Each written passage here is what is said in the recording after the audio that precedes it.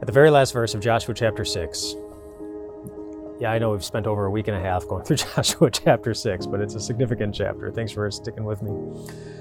So at the very last verse, it says, "So the Lord was with Joshua." And I like that word, "so." It's kind of like saying, see, the Lord was with Joshua. And that's significant when you think about where Joshua was at the beginning of Joshua chapter 6. At the beginning of Joshua chapter 6, Jericho's walls were still standing. People inside Jericho still felt incredibly confident that the Israelites would never get in. The Israelites were still very, very scared. No one had ever seen Joshua take down a city of this size, or an army of that size, or that skill. They were trying to do something that nobody had ever done before. And so if you were a betting person, if you were going to decide how much of a bet to place on Joshua, the new leader of the Israelites, remember, he was still pretty fresh, pretty wet behind the ears, replacing Moses, who had been there for 40 years. And here comes Joshua, the new guy, with a substantial challenge. If you're a betting person, you probably, honestly, you would have bet against him. But God didn't. And not necessarily because Joshua was so great, but because God has such a great ability to keep his promises for people he loves. And that's what he did. So you go through the chapter, and by the time you get to the end, Jericho's walls had fallen, the army had been taken, Joshua proved himself to be a capable leader, and something that had never before been accomplished was accomplished, and accomplished in a really incredible way. And so all those things happen. The city belongs to the Israelites, and we're told, so the Lord was with Joshua. So, I guess the Lord really could keep his promise. See, God knows what he's doing. Or another way of saying it and thinking about this whole chapter is, remember, the beginning does not determine the end.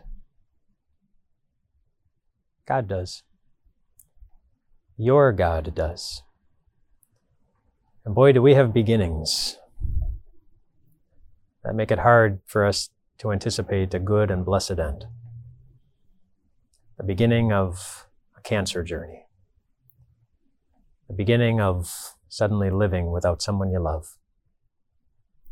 The beginning of unemployment. The beginning of rejection. The beginning of a certain pain. The beginning of a stretch in life where you feel so lonely and full of anxiety and beaten on. The beginning of having to live with regret from something you did or something you failed to do. The beginning does not determine the end. Remember that God is well aware of all of our beginnings, those hard beginnings, the ones that happen to us and the ones that we bring on ourselves. And yet he still makes the promise that your end is going to be the best one of all.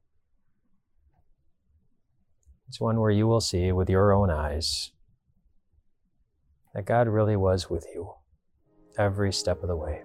And remember who's making that promise. It's a God who knows what it looked like on a dark Friday. It looked like God didn't have the ability to keep a good promise. It looked like God was too weak to help his people as he hung there on a cross. It looked like there was no hope. But perfect hope is exactly what he gave us that day, when he wiped away any reason in our own lives for us to worry about our future with God. And then a couple of days later, he showed the whole world once and for all that our God really does have the ability to do anything. Even if he has to beat death in order to make it happen. The beginning does not determine the end. Your God does. Your God, He already did. So,